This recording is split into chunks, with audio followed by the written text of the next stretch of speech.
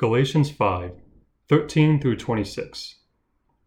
You were called to freedom, brothers and sisters. Don't let this freedom be an opportunity to indulge your selfish impulses, but serve each other through love. All the law has been fulfilled in a single statement. Love your neighbor as yourself. But if you bite and devour each other, be careful that you don't get eaten up by each other. I say be guided by the Spirit, and you won't carry out your selfish desires.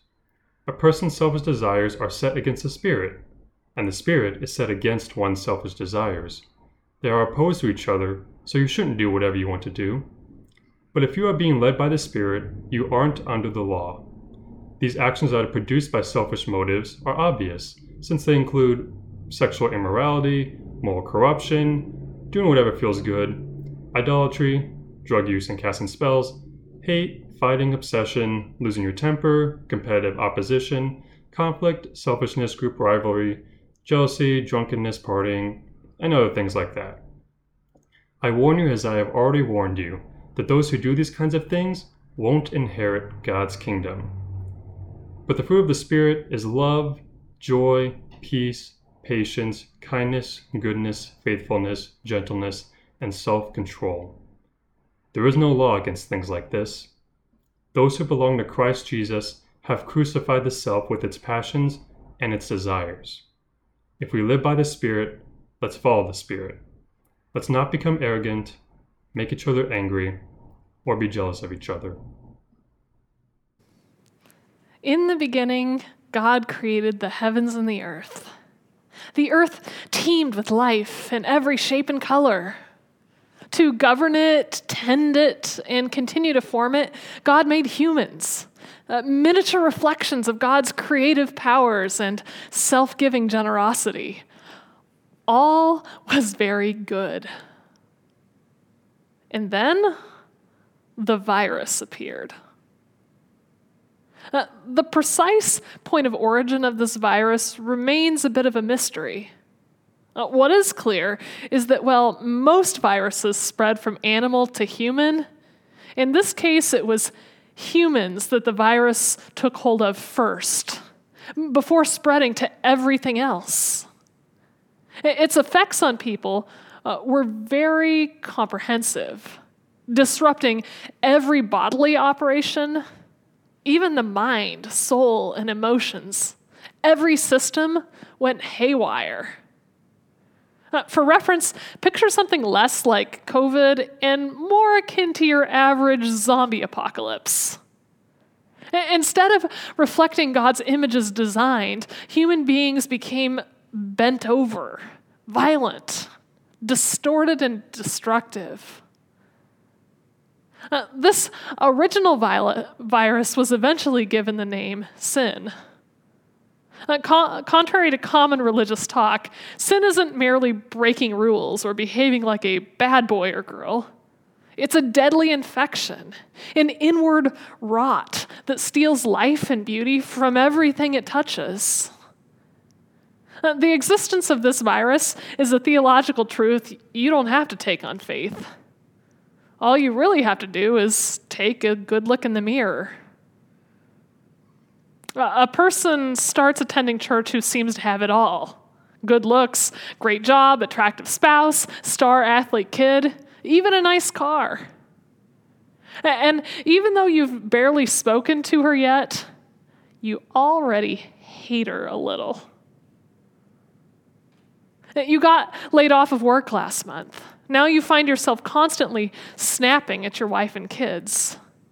You know objectively they're the best thing you have going in your life. But still, each day you wake up filled with this fury you don't know how to control or contain. You get together with some friends and you drink a little more than you intended. And the next thing you know, you're posting snarky memes online and telling each other what you really think of those other awful Christians over there who are making Jesus look bad. You're trying to work on your relationship, but it's midnight on Friday night and you're alone and feeling bad. And suddenly all you can think about is your laptop in the other room and that website that will make things hurt less for a while. Does any of this sound familiar? Congratulations, you've got the virus. In Galatians 5:19-21, Paul provides a list of symptoms: sexual immorality, moral corruption, doing whatever feels good, idolatry, drug use and casting spells, hate, fighting, obsession, losing your temper, competitive opposition, conflict, selfishness, group rivalry, jealousy, drunkenness, partying, and other things like that. It's not a comprehensive list, clearly, but you can at least get a feel for some of the common, visible symptoms. Let's begin with the bad news here first. This particular virus has a 100% mortality rate. Fast or slow, dramatically or subtly, it steals the life from everything it infects. It disconnects us from ourselves. It destroys communities and relationships. It poisons rivers and steals the oxygen from oceans. Paul warns that people exhibiting symptoms won't inherit God's future kingdom. Why not? Not because God is mean or cruel, but because God's future kingdom, the kingdom of heaven, wouldn't be a good or safe place at all if we all brought in the disease that has already ravaged earth. Clearly, something has to be done to stop this infection before everything that's good in the world has been consumed. But what's the solution? Well, the answer, according to some in Galatia, is a solid set of laws. You figure out how an uninfected person would behave, and then you make some laws requiring people with the virus to behave like that. Don't murder. Don't commit adultery. Worship only one God. Honor your father and mother. 602 other laws, just to make sure you're really being safe. The trouble is, no matter how many specific laws you pass, virus-infected people find a way to avoid the spirit of the thing. The law says, don't hit your brother, and someone gives a quick kick under the table. Sometimes you also encounter a situation the law just doesn't cover. Some people might even intend to behave, but then one day they're tired and their self-control slips, and that's all it takes. The infection claims more lives. It begins to seem likely that God's future kingdom of health and wholeness and safety will have no occupants.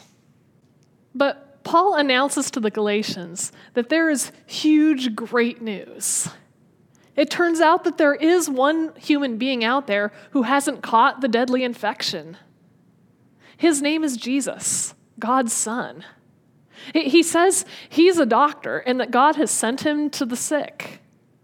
The only thing that's required to receive his aid is willingness to admit you're infected. And Jesus himself lives a life undistorted by the virus. For the first time, we get to see what human health looks like. And then Jesus does something that every parent of a sick child wishes they could do. He trades places with us. He suffers our virus-induced death. And he opens up God's new kingdom files and swaps our medical records with his own. This means that when we show up at the kingdom's gates, there will be no record at all that we were ever infected. Only Jesus' clean bill of health will be visible in our file. I mean, this is good news as far as admission to God's kingdom goes. But you might have noticed there's still a problem. There are an awful lot of people suffering the virus's effects right now. Swapping heavenly medical records doesn't actually make our present situation better. And if a bunch of people stream into God's new kingdom, still actively infected, the future isn't likely to be much better than the present, no matter what those records say. As long as the virus remains in our bloodstream, as Paul vividly puts it, we will still be a bit like zombies, biting and devouring each other, and in active danger of being eaten by each other. He really says this, basically. Look at verse 15. But the really good news is that Jesus has done more than show us what health looks like and swap our medical records. Jesus fills all those who come to him for healing with his Holy Spirit. The Spirit is like an antivirus pulled from God's own veins. By the Spirit, we are being injected with God's uninfected self. Rules and laws might have put on a leash on zombies for a while and minimized the damage. But rules aren't strong enough to actually touch what ails us. Left alone, the virus has its way with all of us. But God's Holy Spirit thoroughly outmatches it and has the power to cure us from the inside out. Once this Spirit, this antivirus, enters our blood, the effects of the virus start to fade. The sin virus that left us hunched over, distorted, and destructive. But the Spirit begins to straighten us out and reform the image of God in us. And Jesus is what that image of God looks like. The fruit of the Spirit, as Paul calls it, is a description of Jesus' character. And this is what we begin to look like when the virus is undone. Love, joy, peace, patience, kindness, goodness, faithfulness, gentleness, self-control. These are the markers of a virus-free human. This is what the cure looks like. This all leaves us with just one question. What is our role in the process of healing? Well, first we have to attend to our symptoms and acknowledge that we're sick. Jesus is a doctor, but he doesn't heal by force. He waits for us to come to him and submit ourselves to treatment. It's tempting to minimize, to say, oh, I might have the virus, but in my case it isn't that bad. It certainly isn't as bad as the case those people over there have. But what we're missing is the insidious nature of this virus. It doesn't have to be highly visible to be deadly. Wherever it's left untreated, it steals life and poisons relationships. Sometimes we've gotten so used to the presence of sickness, we don't even realize how different it would actually feel to be well. But there is more than this. There's more life and love and freedom than we've experienced yet, if we're willing to submit to the healing. Second tip, don't try to be your own doctor. Have we learned nothing from all those disastrous experiences with WebMD? We all know better, but still we try to fix ourselves by using the laws, setting the rules, by sheer force of will, by scolding or shaming ourselves. But this doesn't work, ever. This is a professional job. The fruit of the Spirit is not a to-do list or the ingredients to some magic potion that will let you perform your own cure. You submit to the Spirit, you spend time with Jesus, and they do the work of healing from the inside out. The list of fruit is simply to tell you what healing looks like, so when it starts to happen, you'll recognize the signs. And third, healing isn't passive. It does require cooperation. Part of cooperation is to stop resisting when the Spirit works. As the healing begins to take work, the Spirit is going to call your attention to places the virus is fighting to take ground back that Jesus claimed. When the Spirit is driving the virus out, it's your job not to let it back in. When the Spirit gives you a nudge, don't go there or step gently. Pay attention. Remember when you start to feel temptation that the Spirit is fighting to secure your life and freedom, not to take them away. And Paul also offers another tip on how to cooperate with the Spirit as this process of healing goes on. He says in verse 13, use your freedom to make yourselves slaves to each other through love. This was scandalous advice in Paul's day. The fastest way to cooperate with this cure, Paul says, is to make ourselves slaves to each other in love. To always be asking ourselves what others need, what we can do to lift them up. Acting in this way, we are enacting the core of Jesus' character. The antivirus finds space to take hold, and the infection starts to fade. The one who began this work in us will continue it until the cure has worked its way through the entire system. Until we become what we were first designed to be, healthy, free, and whole citizens of a new kingdom where the only law needed is love. Let's pray together.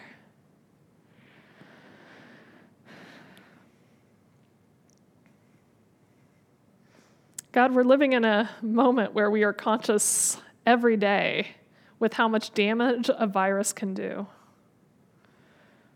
Just a small, invisible thing gets into us and can wreak havoc on our bodies, on our communities, on the whole world, and the lives that all of us lead and love. But we confess we often have not been as conscious of this other virus already raging that is destroying and wreaking havoc on bodies, but not just bodies, on minds, emotions, families, communities, on the entire world.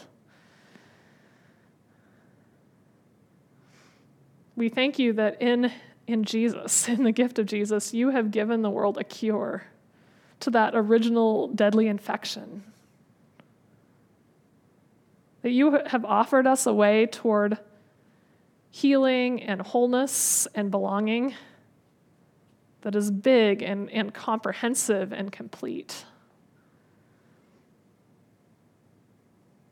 We pray that your Spirit would be doing that healing work in us even now, and that you would show us what it means to cooperate with you, not to be our own doctors, but to open ourselves to your healing nudges, to your transforming work, so that we begin to be people ready to live in the new kingdom you're bringing of health and wholeness. In Jesus' name we pray. Amen.